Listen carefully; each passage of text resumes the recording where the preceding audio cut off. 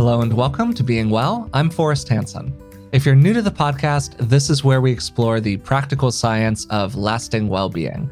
And if you've listened before, welcome back. Every one of us has needs. There's no avoiding them. When our needs aren't met, it's natural for us to feel stressed and worried, frustrated and hurt. But equally, sometimes it can be really uncomfortable to accept that we have needs in the first place. And it's common for many people to enter a cycle, consciously or otherwise, where they're both frustrated that their needs aren't being met and frustrated at themselves for having needs at all. Today, we're going to talk about needs, including, importantly, how we can identify our core needs, get better at accepting those needs, and maybe even find some healthy ways to meet the needs of other people. To help us do that, I'm joined today, as usual, by Dr. Rick Hansen. So, Dad, how are you doing today? I'm actually really good, Forrest. Thanks for asking. And some adult children stop asking their parents how they're doing. So I have a regular opportunity. That's very welcome. If you're a parent who's got adult kids, you'll maybe get a chuckle out of this part. And also... Yeah, that's pretty real. Pretty real. And also the subject is enormously interesting, in part because it is grounded fundamentally in 3.5 billion years of biological evolution of life on this planet. That's as real as it gets. The life and death struggles of all of our ancestors reaching back in an unbroken line of descent, of course, to the very earliest creatures who somehow managed to live to see the sunrise, to pass on genes that passed on genes that became eventually the blueprint for us today. That's the framework fundamentally for addressing our needs. And so to nest this discussion of needs that can seem very psychological and a little woo-woo maybe and superficial in that profound life and death forging of our capabilities to meet needs for survival and passing on genes is wonderfully interesting. Yeah, so let's kind of talk about that and let's just start there. In our book that we wrote together, Resilient, we talked about there being 3 core needs: safety, satisfaction, and connection. You've kind of already done that in your little introduction there, but would you mind kind of explaining these briefly, including sort of where they come from? We've covered some of this material in the past, so we might do this kind of quickly. Great. Well, this notion of the 3 major needs having to do with safety, satisfaction, and connection as umbrella terms is a fundamental model, really, in biology and also in psychology. And to boil it down, if you think about yourself maybe 20,000 years ago, scooting around the south of France during an ice age, trying to avoid saber-toothed tigers, you're a hunter-gatherer, you're trying to get a meal, or yourself 1 million years ago in a small hominid band who were able to make fire and manufacture tools with brains roughly half to 2/3 of the size of you today. And even further back, you think about yourself starting to crawl out of the primordial seas. 300 As a little protozoa. Yeah, well, 350 million years ago, you're kind of early lizard-like creature. Yes. Yeah, I hopscotched a little bit. Yeah. Oh, okay, good. Like a little froggy. Anyway, what do you got to do? What do you got to do? What do you need? Well, number one, don't get eaten. Don't die today. Straight up. That's a big one. Number 2, get a meal. Get fed. Eat something today. Okay. So now we're moving into satisfaction. Satisfaction, yeah. And then 3rd, if you can, procreate. Yeah. Pass on your genes. Or, if we were to fast forward it to Stone Age humans or us today, basically, don't die today, get fed today, get a hug today. That kind of summarizes our needs. And if we don't meet our needs fundamentally, especially biologically, for a protracted period of time, you know what happens, Forrest? I have some guesses. You die. Yeah, okay. Yeah. So it can get very, very real. Yeah, for sure. So maybe bringing it into people's experience these days, one of the reasons that the pandemic and all of its associated challenges has been so tough for so many people is that in a manner, it's attacked each of those core needs. It's attacked our need for safety because, well, it's a pandemic, it's a deadly virus. It's attacked our need for satisfaction because we can't get as many of the things that we used to get. And it's certainly attacked our need for connection, where we're more disconnected from people. we're more isolated, we feel more separated, we're doing this through Zoom rather than doing it in person, whatever your personal example is. The ultimate anchor for meeting needs is raw physical survival. So at the ultimate point, we're potentially dealing with hazards or situations that could be lethal in terms of the physical body continuing. Think of that as the most root challenge to the need for safety. And we can also be in situations where we starve to death. We cannot access food. A lot of hunter-gatherers and even agrarians, even fairly recently, face starvation. And even in America today, there are millions of people who day to day live with what's called food insecurity. And it's estimated loosely that about 1 billion people worldwide go to bed hungry every night. And so this is kind of real too. Okay, that's an example in which the lack of satisfaction, in a sense, is anchored physically. And we can even say it as well socially. There's research that shows that certainly in early childhood, if infants, toddlers who are put into really ugly situations because they're given up for adoption and then they're just languishing in some hospital and nobody touches them for long periods of time, or prematurely born infants who are not touched, that too can pose a lethal threat. But much of the time, especially in modern developing countries, challenges to the sense of safety tend to be more psychological, indicated by feelings of anxiety or anger or helplessness. Those are 3 big flags. Challenges to the need for satisfaction that could have to do with accomplishing things or feeling successful or making more money, being able to access pleasure of different kinds. Well, impediments to the meeting of needs for satisfaction are marked by feelings of disappointment, loss, frustration, or immobilization, or marked by drivenness to extreme and addictions. And last, issues related to meeting our needs for safety in the modern world are marked by things like insecure attachment, which we've talked a lot about, and you've really built out marvelously for us in your notes for people who are patrons of this podcast. So that's a plug to become a patron of this podcast if you're not already, because you will get access to an incredible wealth of material. Anyway. Thanks for the plug, Dad. I appreciate it. And so with regard to relationships, challenges to safety that are not life and death necessarily, it can involve things like feeling insecurely attached growing up, or as an adult, carrying with you internalized feelings grounded in experiences with other people of inadequacy, being less than others, or needing to continually impress them each day to somehow be allowed to maintain your seat at the head table there. And also challenges to connection are marked as well by, resentments, vengeful fantasies, grievances, ill will, fantasies of violence and revenge. These are all issues there. Okay, so that kind of might generalize it more for people, especially when we take it out of life and death survival back in the Stone Age. So, okay, with all of that as kind of our base layer, we all have needs, we have these core needs, and we need to do things in our life to try to meet these needs in order to be happy. Even so, for many people, it can feel really embarrassing or vulnerable or uncomfortable or whatever to admit that we have needs. And to kind of make this real, I'd love to use you as an example here, much as you have used me as an example on the podcast in the past. I know. I've appreciated, Forrest, how you've been willing to give up your body for science. Oh, thank you. Periodically with me on this podcast. Yeah, I'm happy to be disclosing. We're going to kind of flip the lens here on you a little bit. So I just want to kind of start by asking you, are there times in the past where you've personally struggled to kind of come to terms with a certain need? And what was that need? And how did you kind of engage in your process there? Yeah. Well, for me, in terms of physical survival, I've definitely had experiences there. 3 in particular, I nearly died, and somehow I came through it. 2 while rock climbing, 1 while nearly drowning in kelp when I was 16. I've also grappled with, I would say, low-grade background anxiety. And here's where it gets kind of interesting and useful for people. A lot of that anxiety was, for me, related socially. I grew up in a middle class environment. I did not have food insecurity. I was not living in a war zone or a refugee camp. I wasn't badly bullied. I was not beaten by my parents. So I didn't need to worry about that. Nor was I grappling with a major challenge to safety in the form of health issues, chronic illness or disability. those also really challenge our need for safety.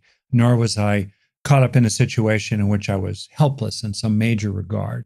So I didn't have those, but the sense of lack of safety and anxiety and honestly the underlying sense of mistreatment that would provoke anger was related to my parents socially, interpersonally, and then also related to my peers as a kid growing up as a shy, dorky, very lonely kid. My parents were loving and decent, intact family, relatively normal range situation, which in a funny kind of way can illustrate that even in nice families, a lot of stuff can happen, even things that you're not even aware of as a parent. My parents were probably quite unaware of a lot of the unhappiness that was brewing and stewing inside me. And it was kind of a double whammy. I was afraid of revealing it. And when I did reveal it in different ways, my parents, by their nature and having to do partly by growing up in tough conditions themselves during the Depression, were not very good at empathy. Mm-hmm. So we have needs that are social needs that even though they're not going to kill you, the lack of meeting those needs can make you miserable and can lead you to do other things that may eventually cascade into things that kill you, such as not adopting good healthcare practices. As a quick sidebar, there's a lot of research that shows that when people feel like they're in good, healthy relationships, they tend to do much better in terms of health outcomes, including longevity. So it can have a direct payoff. But when I was younger, it wasn't a matter of survival, but boy, was I miserable. And we are designed as the most social species on the planet, partly because strong attachment relationships and hunter-gatherer bands, certainly in childhood and even in adulthood as well, promote physical survival. So we carry that legacy with us today. We are designed to want to be important to other people. We are designed to compare ourselves to others. We're designed to do that. We're designed to have experiences of inadequacy and shame if we feel like we're falling short, because they tend to motivate us to do those things that increase the odds of passing on genes that pass on genes. We're designed to long for love. We're designed to long to be special in the mind, in the heart of another person. And when these biologically, in the hot forge of evolution over millions of generations, when these needs don't feel met for you, whoever you are, not met enough for you, boom, warning signals start erupting inside oneself that translate as pain, emotional pain, much as physical pain is a warning signal that you're getting into trouble by, leaving your hand on the stove. This is emotional pain, which draws upon, as you know, Forrest, many of the same systems in your brain that make us feel physical pain, which is a way of understanding how piercing and penetrating the sense of hurt or loneliness or worthlessness can be in terms of what people actually experience when they don't feel their needs are met. So to make this really kind of granular and experiential for people, was there a time where you felt uncomfortable that you had a certain kind of need? Essentially, I want to ask, how do you relate to the experience of being quote unquote needy, which is sort of a bad word that we've created inside of our culture, when the truth is, as you're saying, we all have needs. It's natural to have them, and there's nothing that's inherently wrong with having them in the first place. But it's common for people to be made to feel wrong for having different kinds of needs. So to tell a story I've not told publicly, I think, ever. I was about 23, and I was working in a school setting, private school setting, independent school setting. It was really neat. And to kind of add to the impact of the story, I was working for a major mentor of mine that I encountered through college and who had founded this school. So he was someone I looked up to, and I certainly wanted to impress and be thought well of by him. Yeah. And that kind of normal range desire as a 23-year-old, let's say, was then massively turbocharged by this underlying feeling of inadequacy, of a major deficit inside that we develop when needs are experienced as unmet. In this case, my needs over the 23 previous years to feel cared about and included and wanted and prized and so forth. Desired, yeah. And then also there were two other people who were the kind of senior teachers. They were the main teachers in this independent school. Very experienced people, very competent, very careful. They happened to be a couple. I looked up to them as well. They were maybe 10, probably 15 or 20 years older than I was. They ran the place and so on. And I got brought in as someone who knew something at that point about human potential, because I'd been actually teaching workshops by that point and had something to offer about that. So in some ways I was kind of a peer, but in a lot of ways I was definitely the new kid. And so I remember the moment where we were in a hot tub together. This is the 70s. Very 70s, okay. And we were all fairly used to being somewhat confrontational for the sake of the greater good, but definitely making it real with people. And suddenly I found myself in a situation in which my mentor was sort of watching without doing anything, while the male teacher started really criticizing me, and kind of his co-teacher, happened to be his wife, was really kind of chiming into it. And I was really stunned. I had no idea they felt that way. I got a sense they didn't like me at all. They didn't really appreciate me. And here I am being nailed by them. And so I started to speak in response when they were done. And my initial response was sort of cool and armored, defended, and, that sort of surface brittle of, hyper-rational, because rationality was my go-to when I was uncomfortable, because I had developed it and so on, intellect. And then I just burst into tears, which I didn't do very much of, really. And I just started crying and crying. And the crying was maybe 5% related to what was happening in the moment, and 95%, we've talked about the bucket of tears. Yeah. I was emptying it a lot more than a teaspoonful. That was a ladle after ladle, that old bucket of tears I'd acquired.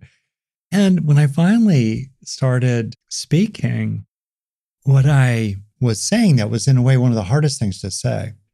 And you can feel the courage in yourself as you help yourself say the really hard things. And there's something noble in it, in my view. You're just going to say it.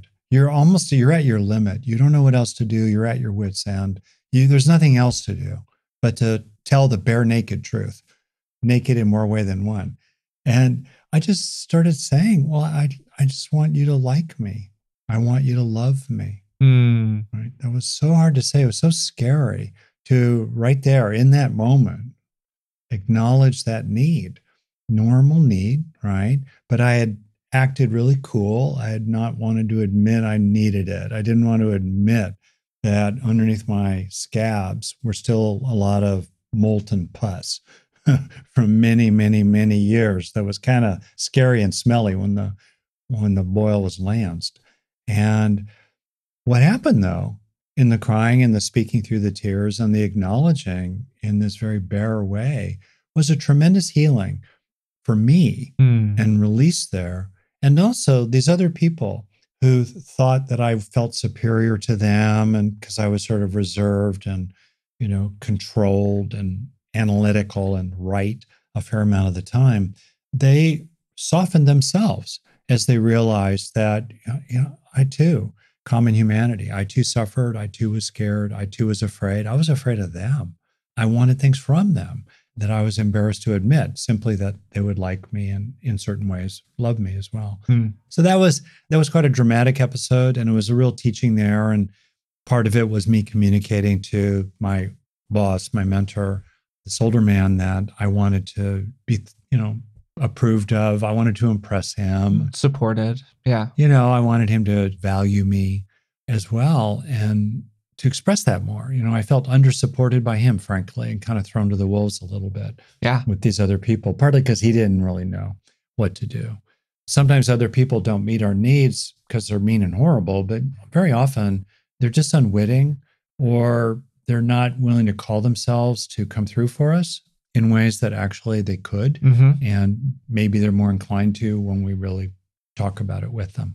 Yeah. I think there are so many great themes in that story, and it's a lovely story. A few that jump out to me immediately that I think people listening might find generalizable are, first, the importance of just vulnerability and acceptance here. self-acceptance, being open to expressing yourself vulnerably, and being vulnerable inside of your own process to yourself.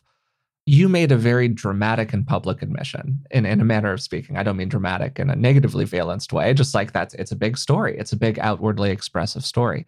But often when we confess our needs, doing it to someone else can be helpful, including to a clinician, a therapist, whatever.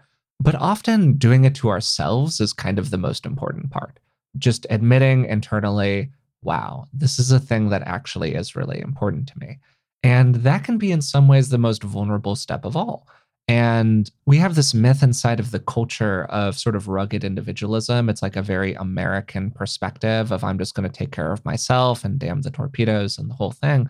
But the reality is that none of us can survive entirely on our own, including people who think that they can survive entirely on their own. They can't do it either. So we're all dependent in some sense on ourselves, on other people, whatever. And so it's natural to have needs that involve others. And then we can get into like how to express those skillfully and where are the boundaries for needs that are appropriate versus inappropriate. Okay, that's all good. But like we got them. So we have to come to terms to them on some level. And one of the things that to me is really present in that story is this idea of like coming to peace with our vulnerabilities and accepting things that might be perceived as a vulnerability. In your case, your desire for connection and attachment and support and love and witnessing and all of that good stuff. Mm-hmm. And I think that the more that we kind of like own those vulnerabilities, the stronger that we actually become, the more resilient that we actually become, because we start to be able to communicate around what other people can actually do to support us and around what we can do to support ourselves, because it's pretty common for us to have behaviors that aren't necessarily in our best interest. So that's kind of what I like here and all of that. Is there anything you'd like to kind of comment on there? I thought there's a lovely way of framing it. And you're exactly right. Like you might have heard in the background, our cat, family cat, Pistachio, to give full credit. Our daughter Laurel named him that because he has very green pistachio colored eyes, in part, I think. In any case, a moment ago, he was signaling. He was meow, meow. He's very social. And he's basically saying, hey, where is everybody? Partly because Laurel is on a train right now to New York City, as it turns out. So he's kind of lonely. He's expressing his need in a very, nothing about cats. We diverged from cats in evolution.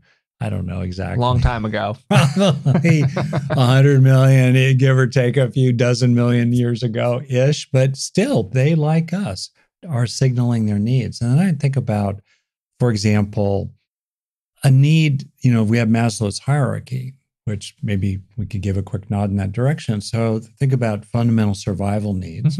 And there's some question about which needs are prior to which. And it's really, I just think of them as sort of all together now, right? So we have survival. Then there are needs for a basic sense of belonging, that we're related to others in positive ways. So right there, you think about the desires, the needs for people to be in a relationship. Many, many people would like to be in a good primary romantic relationship, and they're not. Or many people would like a relationship that's a lot better than what it is. Yeah, it's continuing, but it's sort of a B minus, C minus sort of a relationship. And then the need for influence, power. We can make things happen. We have agency, we have efficacy, whether it's in the relational field or in our lives or in our world, that we have some kind of capacity to do that. And then you can think about a need for prestige, for standing, for where you are in the primate band, And then those are the primary so-called deficiency needs in Maslow's hierarchy that have to do with something missing, something unmet. And then we have this last need that's very interesting that he calls out for self-actualization. Yeah. To really, use your capacities, use your abilities, express your talents. I think of the metaphor of being a thoroughbred trapped to a plow. Yeah, you can go up and down the furrows, and sometimes you have a life that you don't have the privilege of escaping that plow for one reason or another. You need to keep going up and down the furrows. But still, there's a need in a person to use all of their abilities and break free of that plow and run at full speed and jump as high as you possibly can. Also, I think at a certain level, there's a need to feel, maybe under the heading of actualizing yourself, the last one, that you're contributing. I think about the position of adolescents in our culture, for example, who a generation or two ago, let alone 1,000 years ago, let alone 100,000 years ago, were vitally important members of the family and the tribe. Yeah. And they had a real role. They really contributed. They helped, and they were intimately involved in the world of adults, so they could see the rewards of virtuous conduct of one kind or another, including just good old-fashioned grittiness and moxie. And they could see the costs of of goofing around or being too angry or too violent or too alcoholic. And they could see that very directly. But now we take adolescents and we put them into situations where they can't make meaningful contributions, basically. They get to do, maybe an hour a month at some community service project, big whoop, or for a day Yeah, some people have a job in high school or whatever, but but it's pretty rare. But your overall point is very well taken, where in general, thwarted contribution. Yeah, thwarted contribution. Like, we've created a structure where their job is to kind of be a witnesser and work on themselves and learn some stuff, but there's that sense of contribution might not be present, which I think is really important. Yeah, or even just think about someone you want to give your love to. That's a longing in people. Yeah. Often that's one of the real pangs of being alone, is that it's not just that you would like to be loved. Maybe it's even more fundamental. You'd like to give your love to someone. So I want to acknowledge these as needs as well. Yeah, I think that's a great point. And inside of that, you're highlighting all of these different, very specific needs that different people might have. And inside of the story you told, you named specific needs that you had, which are, whether it's genetically or culturally or whatever, are ones I share. Where, like, my specific vulnerabilities, my specific needs largely come down to connection and self-actualization. Like, those are the two big questions that kind of are present in my life in a consistent way, sort of regardless of the space that I happen to be in. Those two needs keep on coming up. The need to be viewed as capable or to be liked by people or whatever, alongside this kind of other vague need that floats in the cosmos around me of, like, what are you going to do with your life? Are you doing enough? Are you really fulfilling your potential? Okay, those are my two. And I'm pretty clear that those are my two. How could somebody go through a process of figuring out what their two are? And to many people, this might be really intuitive. And, like, you're like, oh yeah, I am the connection person, or I am the satisfaction person, whatever. But sometimes it's actually kind of hard to know what our really deep needs are that are kind of hiding underneath all of these surface needs. Right. Well, first, entering into that question, to underline what I was just sort of talking about, it's really helpful to just admit. It's sort of like, lay down your armor, lay down your guard, and just acknowledge, I'm human. I got a human body. It has major needs. It's vulnerable, and it depends on all kinds of sources of provision of those needs, including a lot of other people. Yeah. There are things I can do for myself to meet my needs better over time. Maybe we'll talk about that. But that's only effective if I'm doing things to meet my needs in environments and in settings and in relationships that are fertile with provision, so that through making efforts, I can actually grow the good or get the thing, whatever. But if it ain't out there in the first place, I'm not going to be able to meet my needs. So we're fundamentally profoundly dependent. And you've talked a lot, Forrest, about this sort of myth of rugged individualism, which is really preeminent in American culture, even compared to other Western countries like in Europe, and certainly in comparison to, other cultures, particularly Eastern cultures around the world. And no, sorry, that's grandiose, that's arrogant. You are dependent. Why not admit it? You do have needs, and then you can get on with things.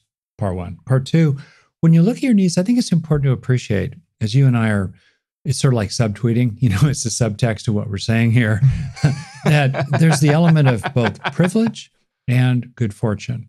Yeah. Because of the combination of privilege and good fortune in my childhood, I didn't really have to worry about famine or starvation. There was no food insecurity. There were a lot of TV dinners.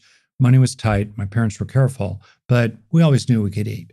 And similarly, you're not anxious about food. You're not anxious about being physically assaulted. Yeah, you're totally. a tall guy.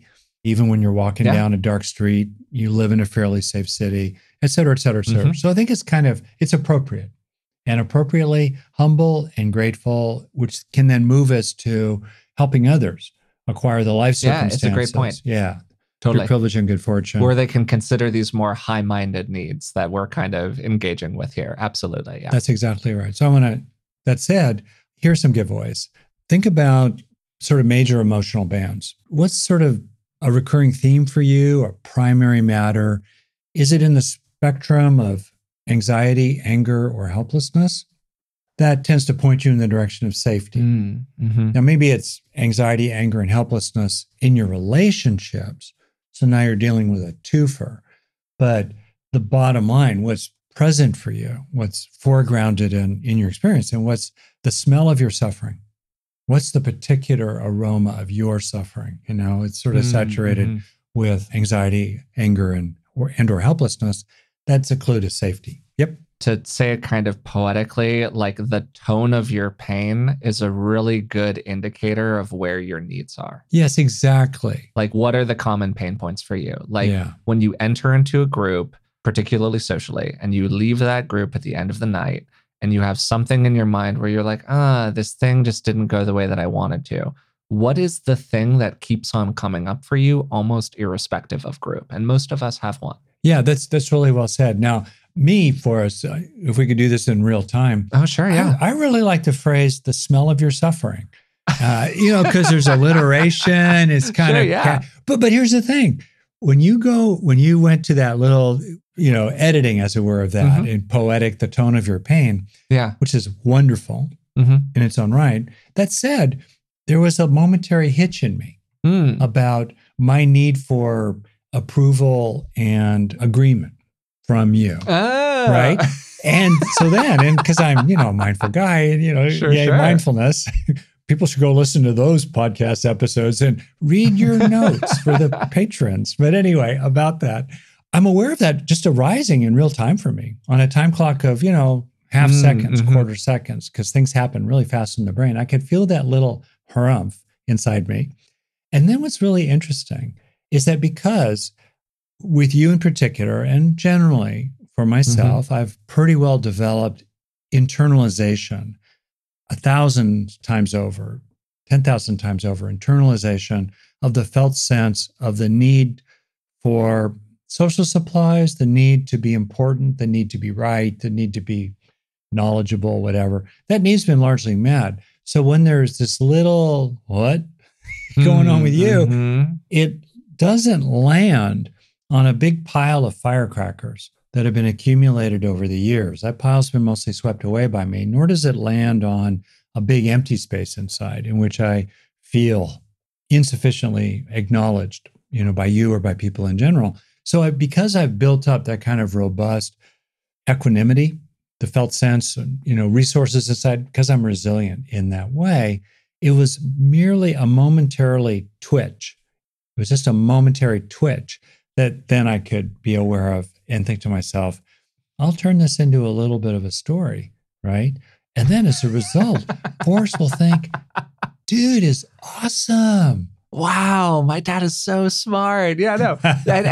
And I think maybe even like drilling into that story, because it's a good story, it's a great example of how communication can alleviate a lot of connection and satisfaction needs. That's right. Because that's an expression that most people wouldn't make, right? Like most people, you have a moment in a group with somebody else and something goes sideways and you never talk about it. Yep. And so you never have an opportunity to process the experience, which is okay. Like we have a culture where it's not always appropriate to be like, hey, that bugged me every single time that something bugs you, like that's not the way that we do interactions in our culture.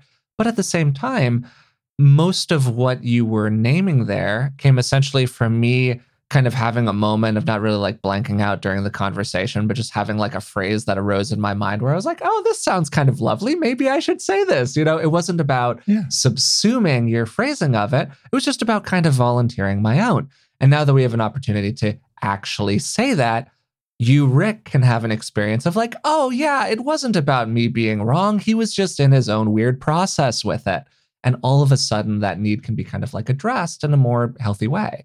So anyways, just kind of like modeling some process there. I think it's a good example of how communication can get around some of these issues. Exactly right. And so as a result, in real time, I'm having warm feelings for you.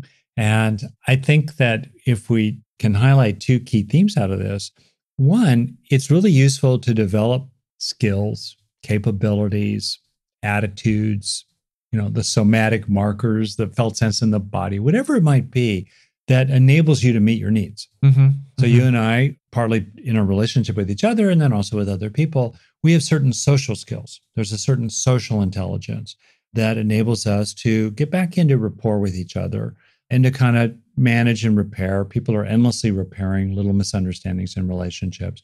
So right here, we can flag in terms of a person's needs, in this case, social needs marked by a little bit of anxiety that stirs up, at least in me, about that sense of misattunements there with you. Focusing on what skills, what capabilities, what attitudes, what sort of underlying emotional qualities, what moods are the tools, are the muscles, are the strengths that enable you to meet your needs. And the other thing it flags is to repeatedly internalize again and again and again the felt sense of needs met. Because as you internalize that felt sense, take in the good, as we talk about, you gradually build up this inner shock absorber, this inner reservoir of needs very well met, so that when inevitably, this is life, right? This is samsara, not nirvana. In this life, when people are not perfect partners, whatever's happening is landing on that big reservoir already. So those are two big flags there. Yeah. Grow the strengths that help you to meet your needs. And when your needs are met, internalize the experiences. And each of those will make you more resilient. We'll be right back to the show in just a minute, but first a word from this week's sponsors. Terms like the microbiome have gone mainstream, and it's great that there's more awareness about the importance of gut health and how we can support it by taking a good probiotic.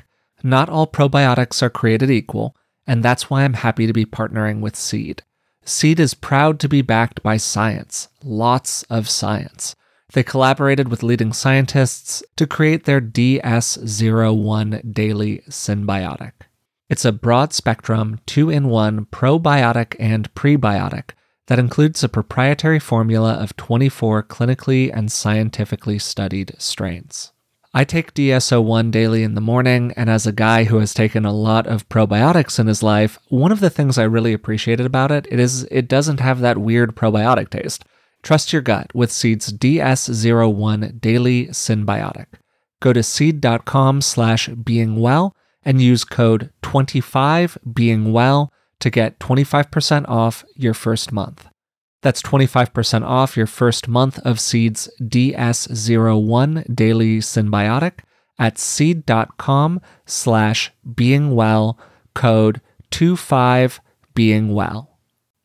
Work often means hours a day sitting in a chair, and research has suggested that prolonged sitting poses all kinds of health risks. One of the best purchases I've made over the last few years is getting a standing desk. It's absolutely transformed my workday. I totally love it, and I got mine from Uplift Desk.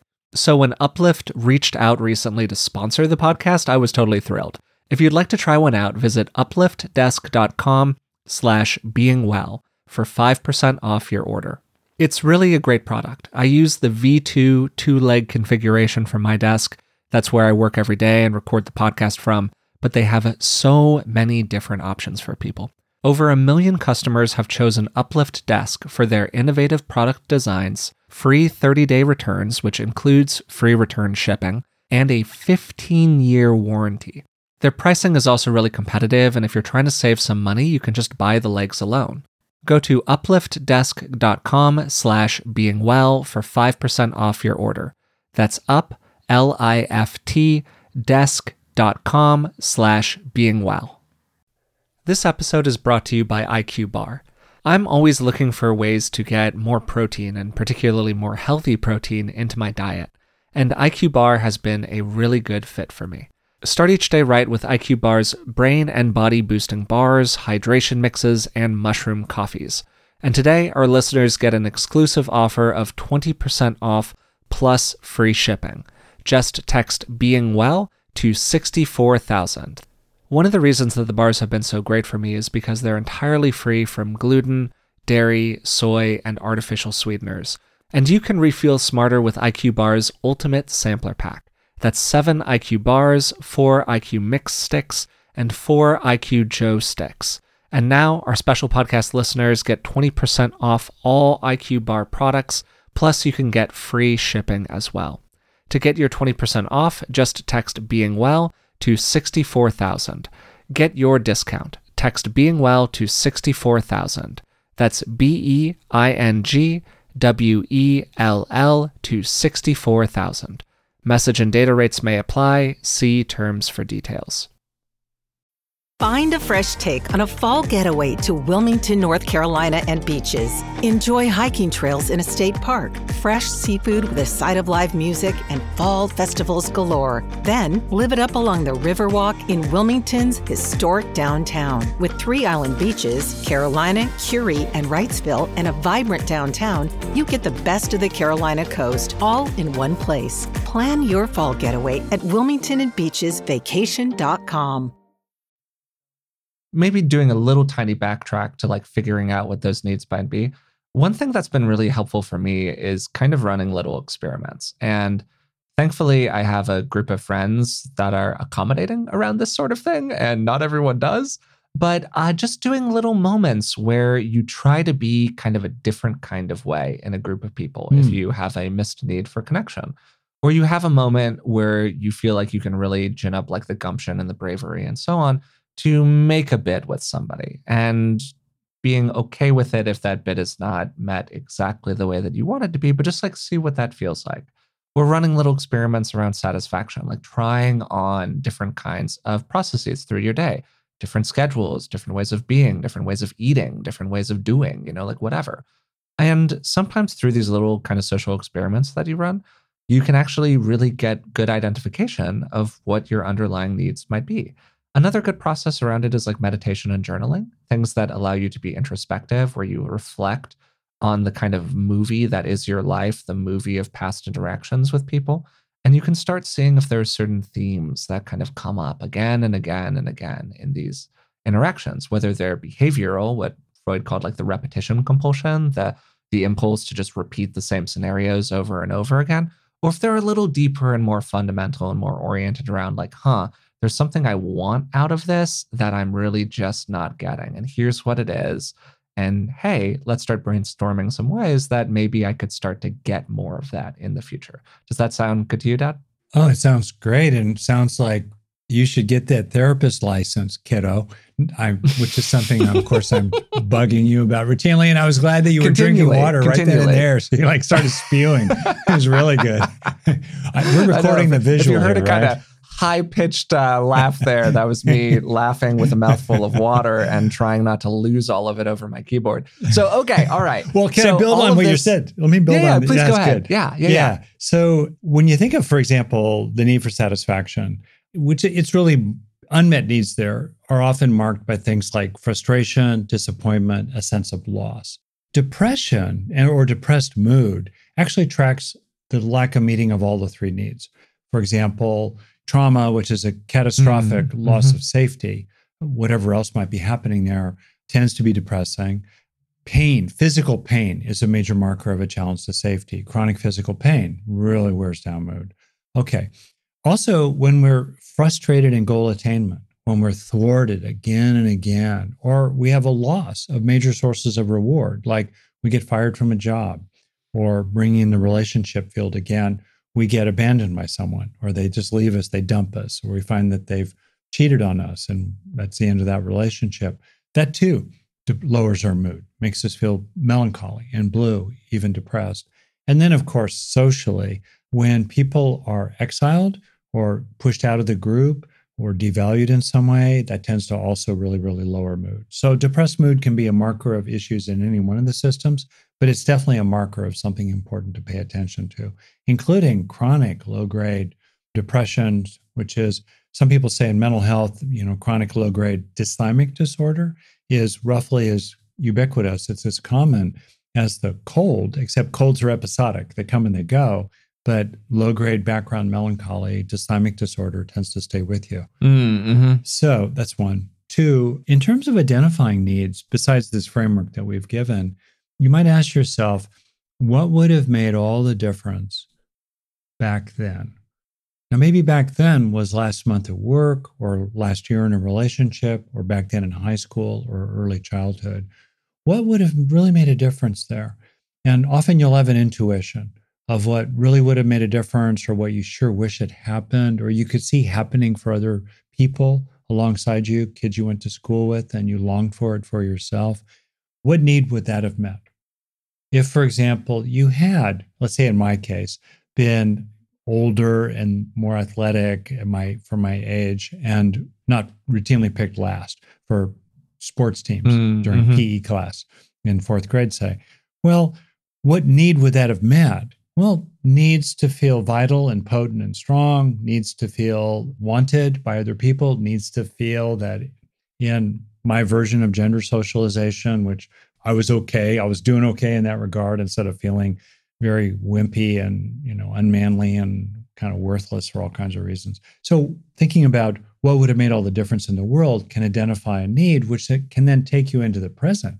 How can you get that, or some aspect of that, today? Another thing that can really highlight what's an unmet need is, what's this chronic longing in your heart that maybe you've pushed to the background? Maybe you do things to numb it out, like overeat or overdrink or oversmoke. But is there a chronic longing in your heart? That. And then last, going to self-actualization, are there major capabilities that you have that are untapped?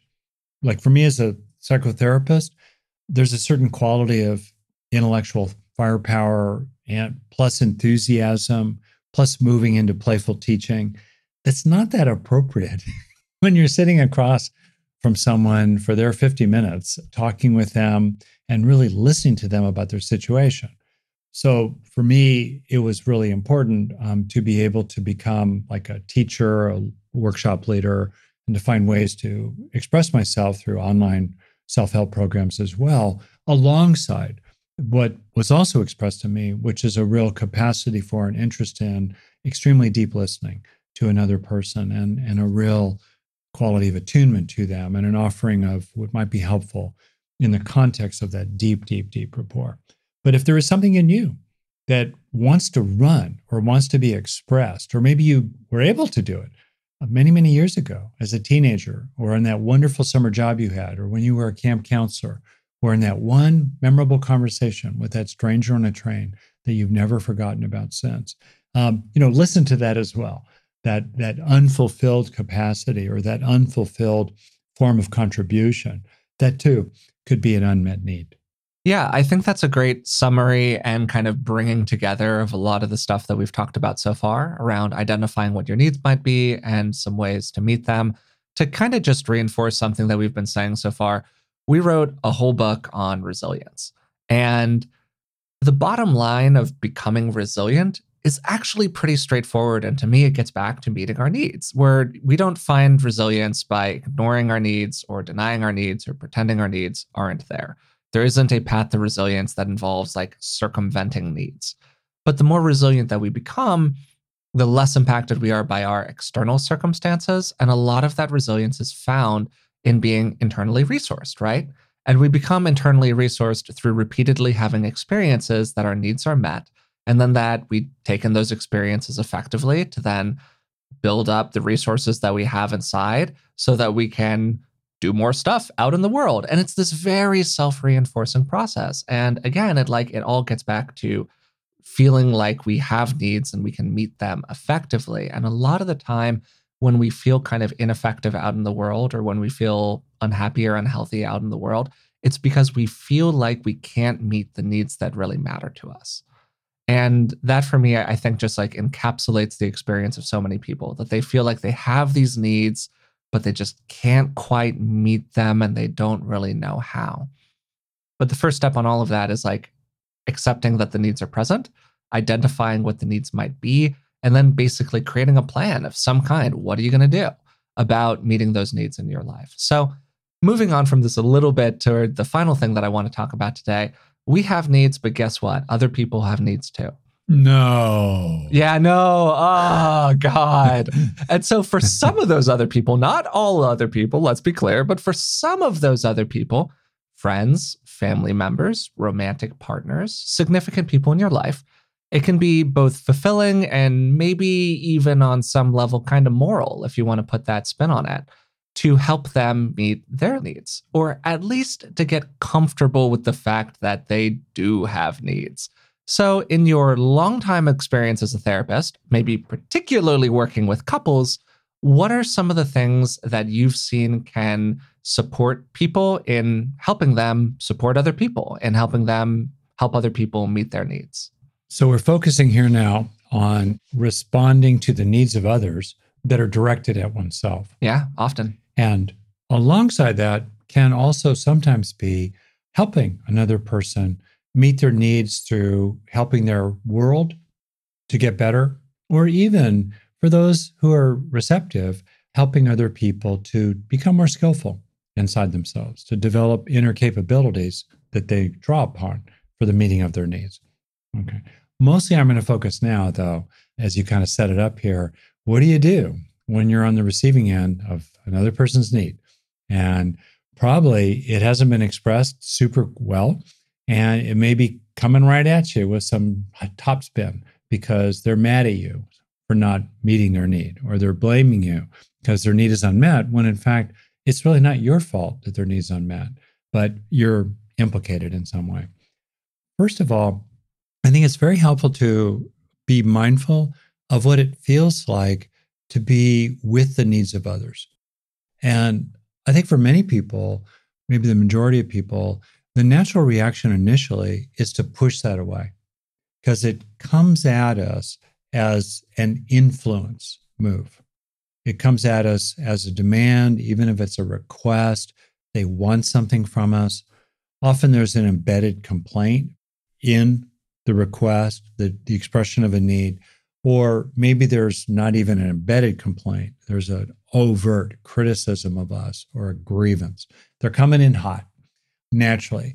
And that sense of someone coming at us with an unmet need that often has a sense of critique in it, or something's coming at us that would extract from us an energy or an attention or an effort or money or time that we don't necessarily want to give, that initially aversive experience of needs coming our way that are natural. It's natural for us to have needs. It's natural for other people to have needs. It's natural for them to express needs. It's natural for us to express needs. But just because it's natural doesn't necessarily mean that it's naturally comfortable. So, okay, it's coming in. And our reaction to that need coming our way is going to be shaped by our history with that particular person. Mm-hmm. It's also going to be shaped by our history with other people, particularly related to that sort of need, and especially particularly related to our experiences with our parents or other caregivers when we were young and vulnerable, when they had needs and wants. And I'm kind of combining needs and wants together, not trying to draw a sharp distinction between them. When their wants came at us, how did we react to that? Also, flip it around to finish here, our reactions to what happens when others bring a need to us are in part shaped by what happened when we were young and our caregivers or even peers reacted to our own expression of needs. And then we often internalize how others treat us, and we begin to treat ourselves in the same way. And as we internalize it and treat ourselves the same way, we start treating other people the same way too. So if we grew up in an environment that was dismissive, which is one of the major sources of what's called avoidant insecure attachment, where we were kind of pushed away or ignored or punished for taking up too much space, let alone asking for anything, well, we're going to kind of tend to take in that dismissive stance toward the expression of needs that was initially outside us and done to us, but then we internalize it because we model our parents, we take in a technical term, introject. We bring it into ourselves. And then later on in life, we suddenly find ourselves doing to others what was done to us when we were little, even before we could even remember what happened. So it's very helpful to be mindful of those reactions, because think about it from the other person's perspective. as we've explored for us, needs make us feel vulnerable.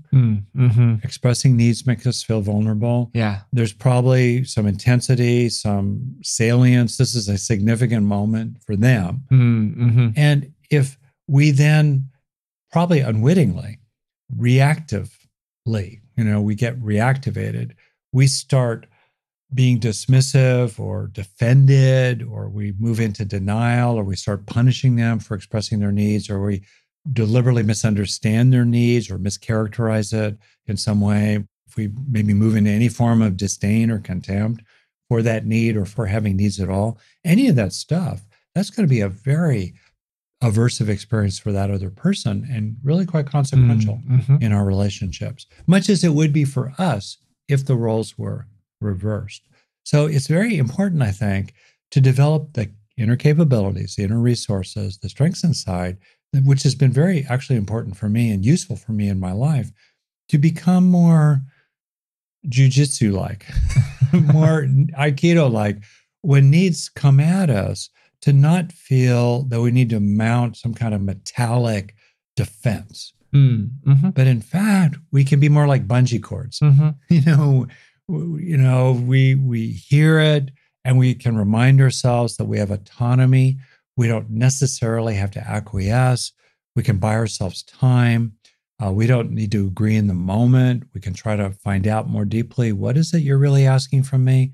What would it look like if you got this need met, if you got what you wanted from me? How big is it actually? How different is it from our current kind of baseline? When you know those things, when you know that you can be autonomous, you can buy time, you can slow it down, you can figure it out, then you can become a lot more receptive to the needs of other people. But to be able to do that, it's really useful to be mindful initially of whatever your reactivity might be to needs coming at you in general or from key relationships in particular. And if you want to make this super real, bring it down to the last hour or day with an important person in your life, at work or at home, and ask yourself, to what extent have they been communicating?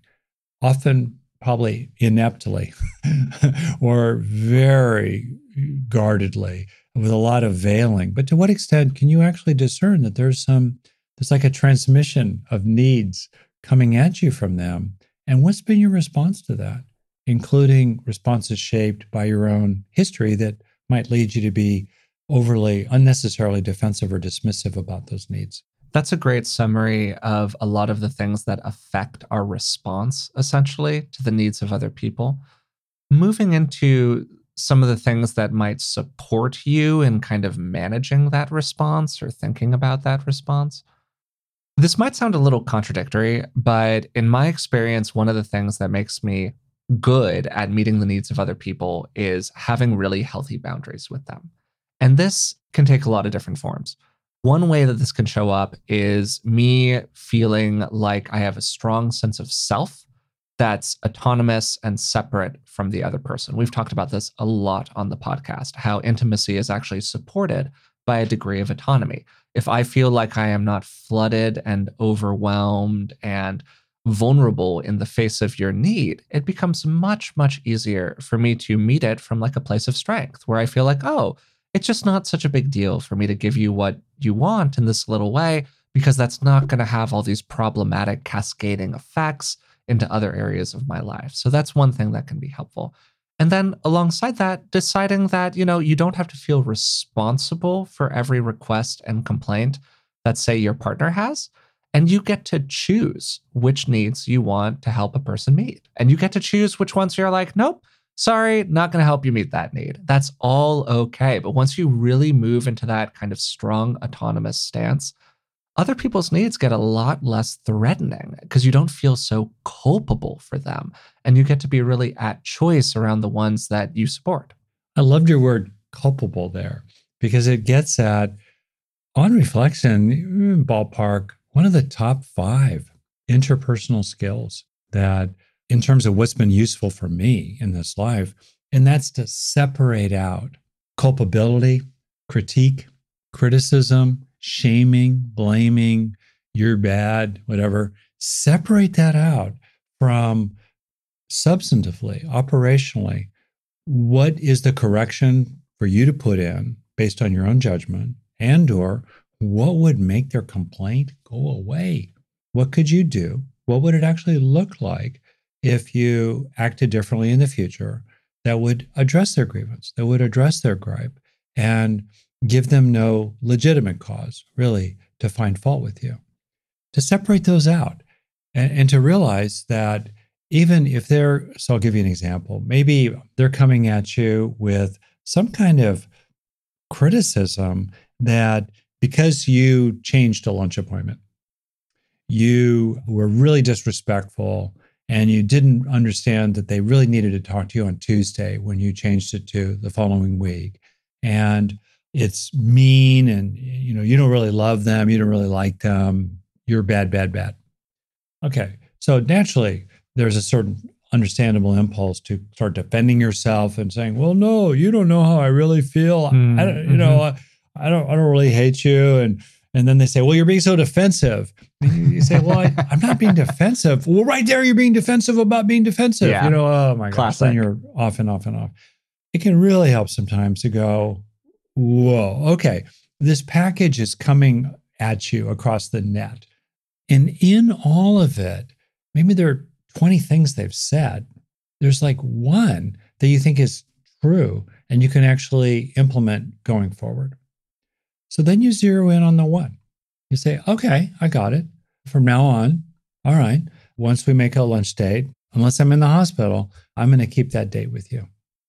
And the other person might say, "Well, I don't trust you," and you just say, I know, I got it. I'm just telling you, watch what I do. Mm-hmm. And then draw your own conclusions going forward. Because what's under my control is what I do.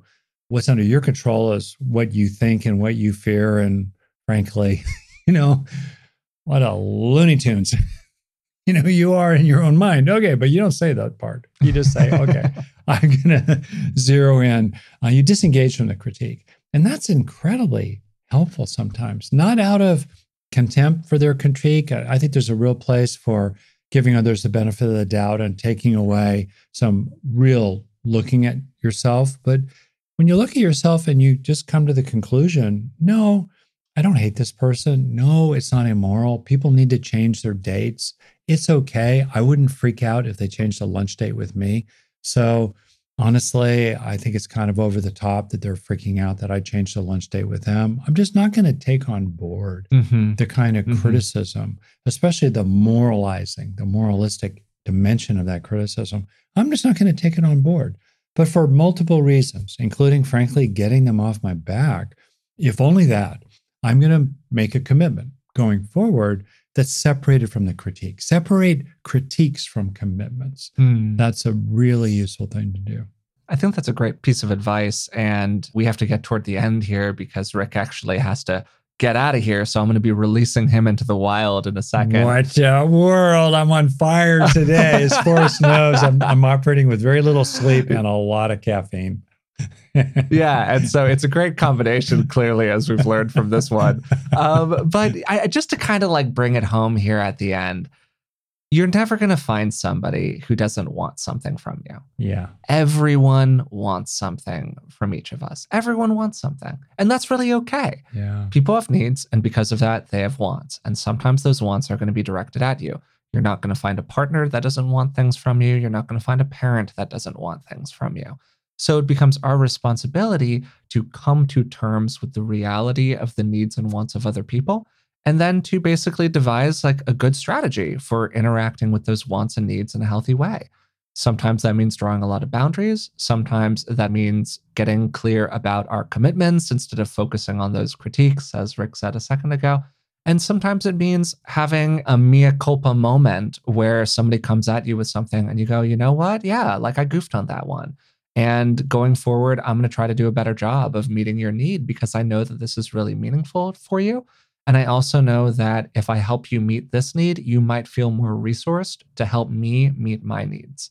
And in that way, it can become a really lovely and reciprocal process that two people go through with each other. That's really beautiful for us. I think about who are the people we want to be with. They're people who are reliable in the frame of whatever the relationship is, whether it's someone who's making your favorite sandwich at the deli, or it's your life partner, or your parent or child. there's a sense of reliability there. And there's a sense that they're emotionally available to the communication of your needs, and they hold you in their mind as a being. You are a thou. Mm-hmm. Inside the frame of the relationship, one thing that led me to burst into tears there is I didn't feel like a thou with this mentor in particular that I had come through for in a variety of ways. And I just thought, who am I to you? Right? I did not feel like he was really holding me in his heart. So other people have that need. We have that need. And if we meet the needs of others to the maximum reasonable extent possible, if we zero out one complaint after another, we become the kind of person that other people want to hire. They want to have as a friend. They want to invite into different situations. They want to promote. They want to mate with. You become that kind of a person. That's under your control to do, which is very hopeful. And to finish, maybe, I just think that it's really useful to keep in mind something that you and I wrote about in the Resilient book, and you really added value to that piece of writing, where if you imagine other people with little thought balloons over their head, with questions, the questions of the people around you, will you listen to me? Will you be nice to me? Are you going to hurt me? Will you pay me back? Am I your friend? Do you think well of me? Right? These are these very poignant, very sweet. They could feel really quite young, but they're very fundamental, common humanity. They're natural to us. Questions in the minds of others as they interact with us and as they approach us, maybe for the first time. Also, in much the same way, we too have those little thought balloons above our heads. And you might ask yourself as you move through your own day, what are those little questions you have of other people that relate to your needs and wants? And what might be a little wiser, a little more effective in how you respond to those questions inside your own mind and go about meeting those needs directly, perhaps, or as well, perhaps expressing them more openly and authentically with less defensiveness, and greater vulnerability and realness with other people. Great. Yeah, I think that's a lovely reflection to kind of close today's episode with. So thanks for doing this with me today. That was great. Thank you, Forrest. So today we talked about having needs and particularly how we can meet those needs over time. We focused on 3 big topics. The first was accepting the reality of our needs. The second was ways to identify the needs that might be important to us. And then finally, we closed with a brief conversation on coming to terms with the needs of other people. Rick began by explaining our 3 primary needs: safety, satisfaction, and connection, which relate to our evolutionary heritage. Whether we're talking about lizards or humans, those 3 needs are primary. And one of the reasons that the pandemic has been so challenging is that it's really challenged each of those 3 needs. Then we moved into talking about admitting our needs. For a lot of people, it can be embarrassing or at the very least really vulnerable to admit that we have needs at all. So I asked Rick to share a story of a time where he had to confess his needs and the ways in which that was really very uncomfortable for him. One of the things that provides a kind of foundation for American culture is this myth of rugged individualism. The idea that we really don't have needs and we can all just get along by ourselves. And that being resilient is about either not having needs or about not admitting our needs at the very least, and just kind of keeping a stiff upper lip. But psychologically, that's kind of the opposite of true. The truth is that we become more resilient by meeting our needs effectively. And the first step to meeting our needs is admitting that they're there. We really highlighted the importance of vulnerability and self-acceptance, how we shouldn't be divorced from our true nature, and how we can come to peace with our vulnerabilities, which actually, in a way, allows us to be stronger over time. We then spent quite a bit of time talking about how we can identify the different needs that we have. While we all have those 3 big core needs, for each individual person, specific needs are going to vary. What might be really important for one person could be not that significant for another one. As I shared, 2 of my big needs are around self-actualization, feeling like I'm doing enough out in the world, and connection, feeling like people really like me. And when I got to a point in my life where I was able to admit that those were needs of mine, wow, I became a lot more effective in meeting both of them. Just as we have needs, other people have needs too. And sure, for most of those people, being really honest and direct about it, meeting their needs might not be that important to us. A stranger on the street, a distant acquaintance, someone you have kind of a peripheral relationship with. Wow, if that person really imposes on you or really expresses a lot of needs, you're not going to feel culpable for them, nor should you. But for some other people, friends, particularly close friends, family members, and romantic partners, it can be both fulfilling and, maybe even good Samaritanly moral on some level to help them meet their needs. One of the things that can really support us in doing this is having healthy boundaries. The more that we feel like we're not going to be overwhelmed by the needs of other people, or that we're really culpable for those needs, the easier it actually gets to meet the needs that we feel like we can contribute to. Particularly when that contribution feels, healthy for us. Then Rick closed with a kind of reflection on becoming the sort of person that other people want to be around, which can help us meet our needs for connection while also fulfilling the needs of other people. So that's it for today. If you've been enjoying the podcast, I would really appreciate it if you would subscribe to it through the platform of your choice and maybe even leave a rating and a positive review. It really does help us out. Also, as Rick mentioned a few times throughout the conversation, we have a Patreon page. And for Patreon, I put together detailed notes for each episode. So if you're interested in learning more about these topics, or maybe diving into the research that goes into each episode, you can check us out on Patreon. It's patreon.com/beingwellpodcast.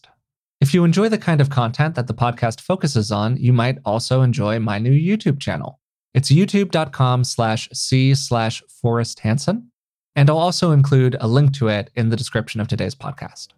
I've been creating videos focused on some of the topics that we explore on the podcast, and if you're more of a visual learner rather than an auditory one, you might find it really interesting.